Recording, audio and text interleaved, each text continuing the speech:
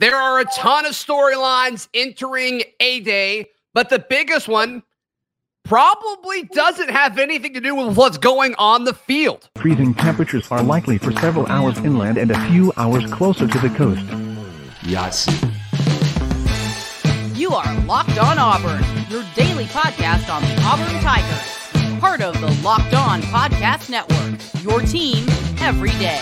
Yes, welcome on into Locked On Auburn, your daily Auburn Tigers podcast. I'm your host, Zach Blackerby, and thank you so much for making Locked On Auburn your first listen every single day. It's normally a Charlie Tuesday, not today. He ditched us because he's at the Masters. Button that top button, Daryl Dapprich joining us, Montgomery radio vet and regular here at Locked On Auburn. There's so many storylines, Dap, going into A-Day. Obviously, it's Hugh Freeze's first one as Auburn's head coach, and there's a lot of excitement that comes with that, and a lot of position battles that we talked about yesterday that we're going to be watching. But you and I were talking before we clicked record, Daryl, like the biggest storyline could be stuff that's happening off of the field. The total revamp on the recruiting front that we've seen is nothing short of exceptional. And you're seeing 4-star kids from all over the place saying, I'm going to be at Auburn for A-Day. And just the amount of energy. And there's a lot of dudes that are close, that we think are close to popping. Maybe you see some positive momentum off of the field Saturday while they're at Jordan Hare Stadium. Yeah, that's the storyline, is leading up to A-Day. The recruiting momentum that it seems Hugh Freeze is getting is very, very important because two reasons. Number one, you touched on it.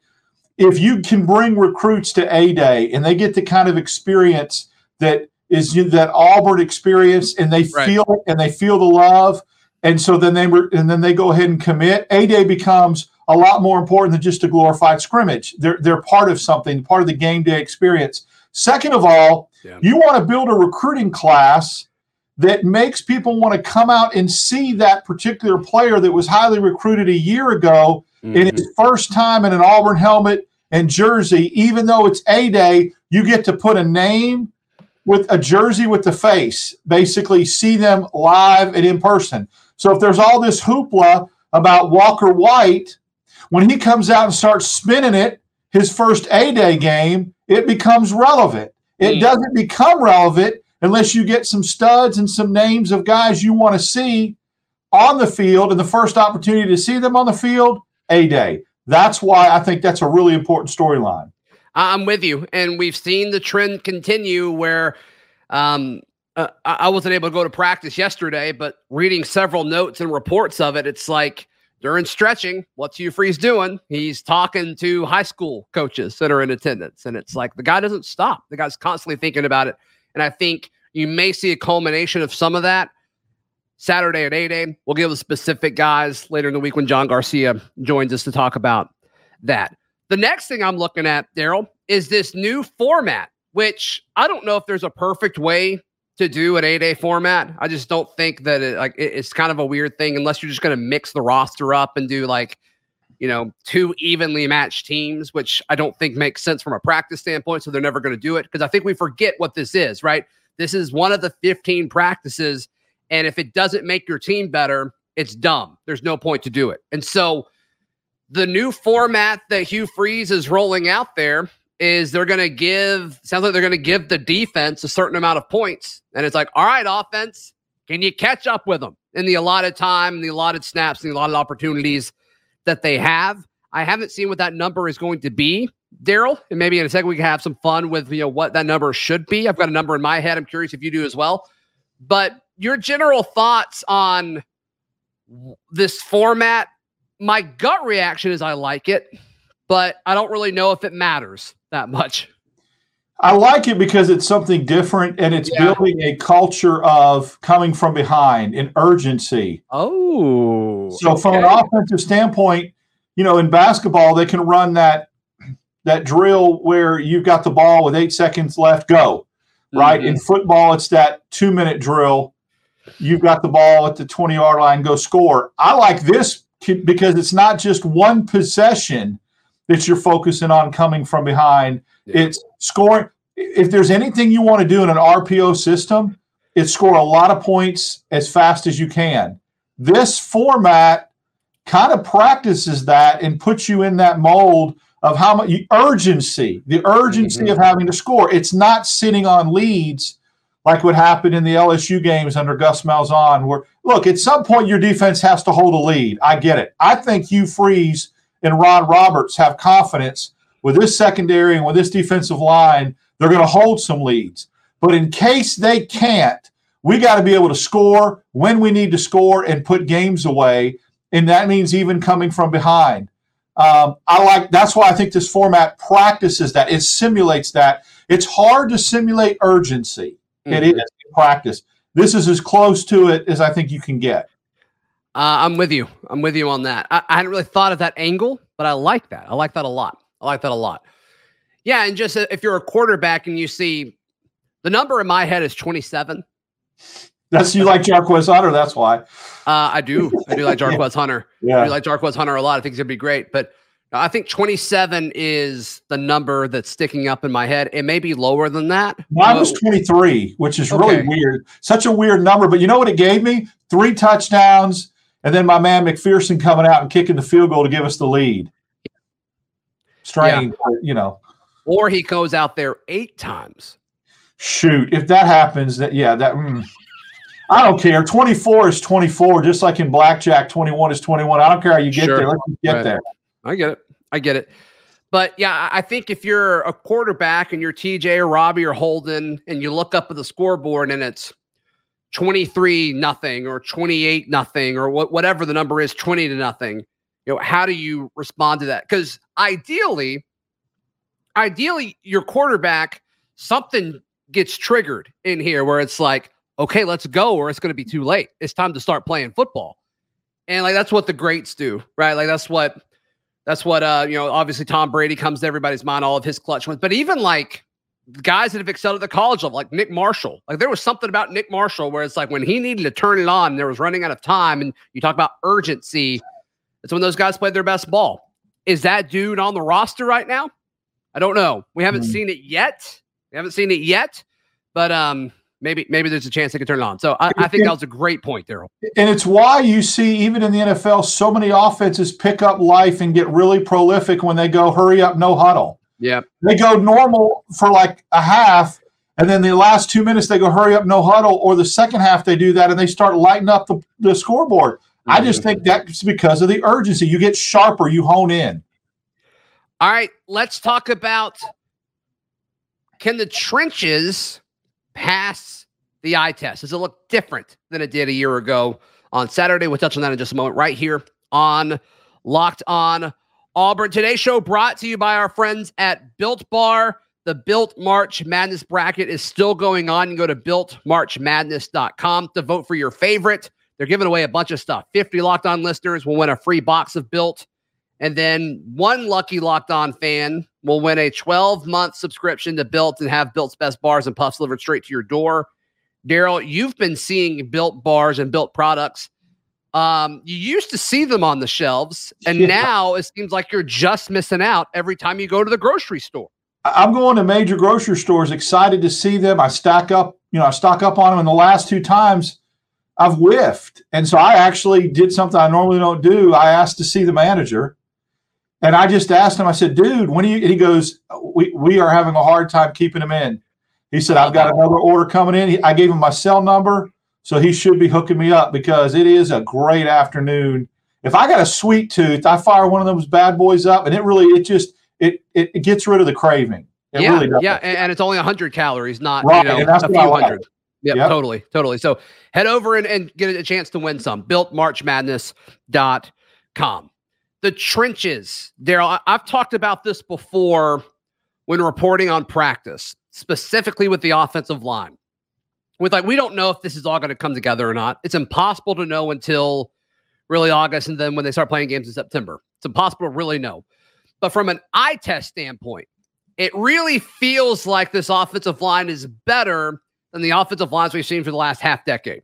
It just feels that way. They pass the eye test. And so for me, and it sounds like you agree, a big storyline is, can they pass the eye test on Saturday? Both sides of the football in the trenches, offensive and defensive line. That's going to be a big part of this. We've heard so many times, I mean, ad nauseum almost, that, in the SEC, you've got to control both lines of scrimmage. It starts in the trenches. Throw out all the cliches, we've heard it. And Auburn, in my opinion, has had to do a lot with smoke and mirrors over the years, with a patchwork offensive line on two reasons. Number one, I think the talent level wasn't there, and then there was always a lot of injuries.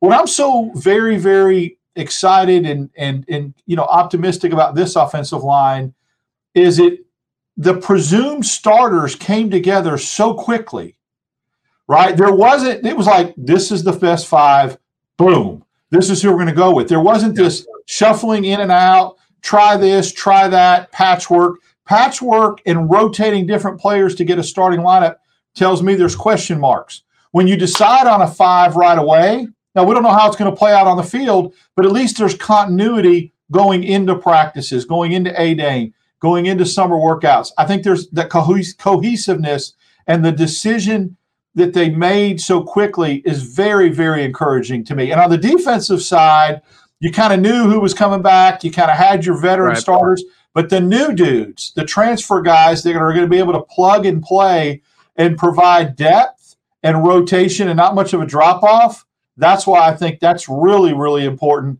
in dominating both lines of scrimmage. Yeah, and like, we know that Avery Jones is good. Like, he was good at East Carolina. Like, we know that he's good. We know that Gunnar Britton can be good at Western Kentucky. We've seen it. He had a few games that didn't grade out well, but the big picture, it's solid. Can he do it against SEC players? Can Avery Jones do it against SEC players? Can Dylan Wade do it against SEC players?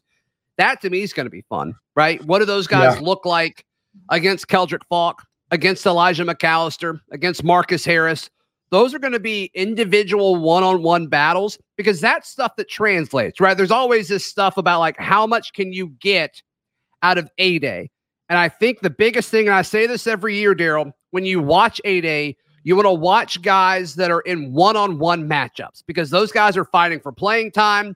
They're fighting to not get embarrassed. They're fighting for the favor of their position coaches, their coordinators, and their head coach. They're fighting for all of this. One-on-one battles is where you can tell, okay, this matters. If Keontae Scott constantly locks up dudes in man coverage, that matters. Keontae Scott passes the eye test. He's a good player. What to look for in the trenches is these one-on-ones, not double teams. Not interested in that. That doesn't matter. That's a scheme thing. But just as far as ability, when Marcus Harris is lined up at defensive end on Dylan Wade and has a one-on-one blocking session, and does Jarquez Hunter, does he find the next space because Wade opened it up for him, or does Marcus Harris get him in the backfield? That's the type of stuff that you've got to look at on Saturday to say, okay, these are the players that we need to watch and follow over the course of summer and then fall camp. I'm going to be really interested in Jones versus Jones. Avery Jones and Jason Jones. I think that's going to be a stalemate, and I don't think anybody needs to read anything into that. You should come away from that really optimistic when neither guy gets the upper hand, because to me, it shows how really good Avery Jones is and how really good Jason Jones is. So that's a battle that I'm really looking forward to watching, a one-on-one battle as well. That's right. That's right.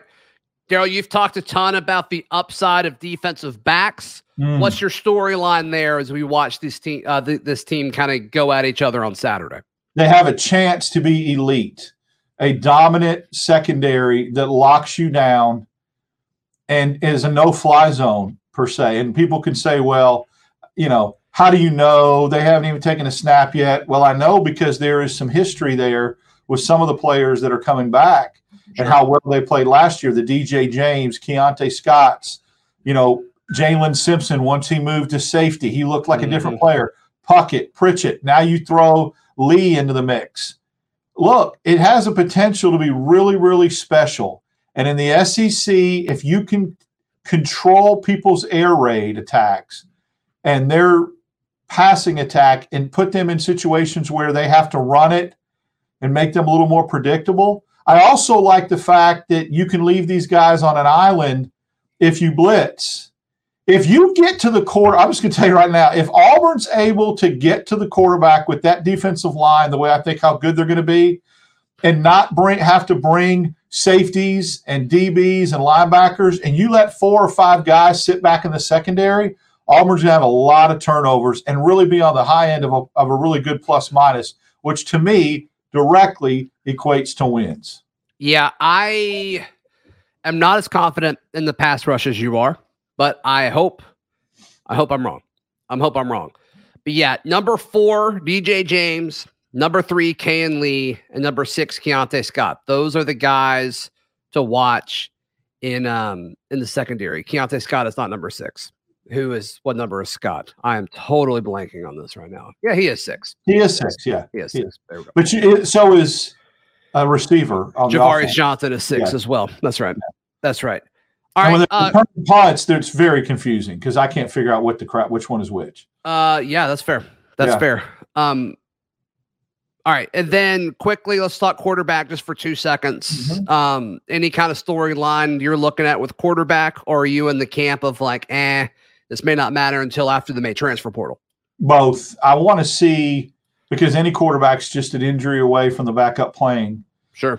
So even if the quarterback's not on campus, you better have guys ready to play that could fill in. I want to see 2 things. I want to see Gerner's supposed, alleged increase in accuracy, his improvement there.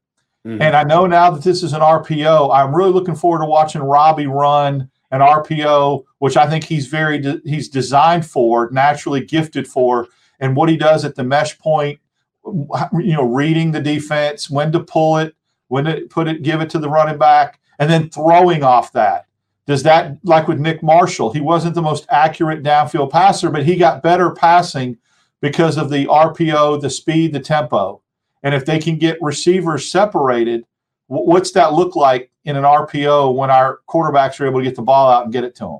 Well, and he's kind of the opposite of that, though, right? Where Robbie's kind of good beyond 20 yards, but his short stuff has not been great. And most RPO stuff is going to be kind of within 10 yards of the line of scrimmage. Is that, though, because the mechanics that he was practicing under was drop back and pass and footwork as opposed to sliding along horizontally along the line of scrimmage and being able just to make a quick hit and not have to think about it like you do in the pocket? I don't know. I think mechanic-wise, Phil Montgomery will get a hold of him and put him in situations along the line of scrimmage in an RPO where his body positioning may be better suited for more accuracy 20 yards in.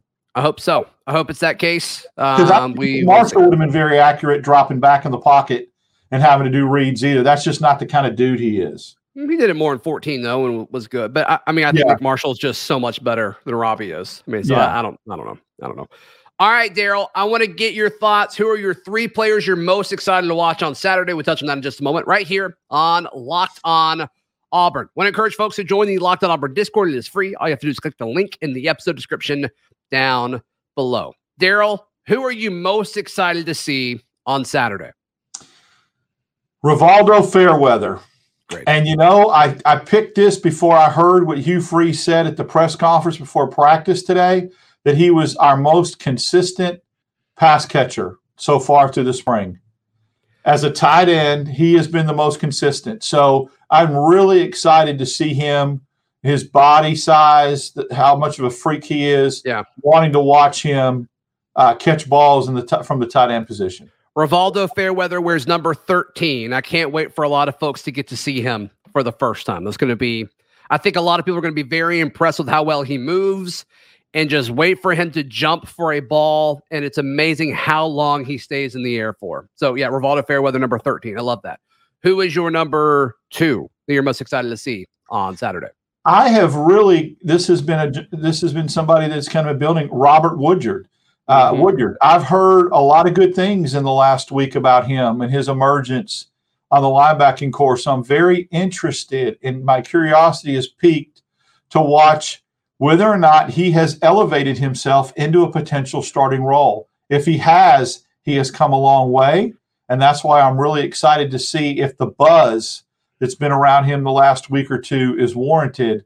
Body type, how he moves along the line of scrimmage, tracks the running back, that kind of thing. I'm really looking forward to watching him play. I'm curious to see if he's a starter, right? Daryl Woodyard wears number 17.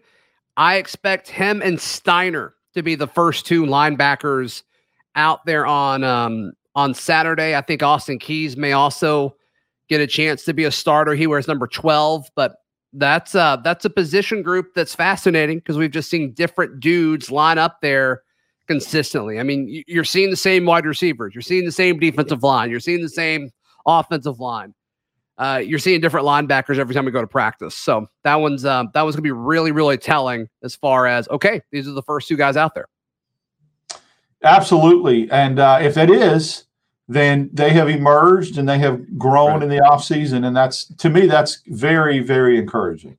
Your third player you're most excited to watch on Saturday? Kane Lee. Lee has been a lot of buzz about him. Yep. His length, the way he covers, the way he locks down. We know what DJ James is. We know what we have in him. I think we know what we have in Pritchett.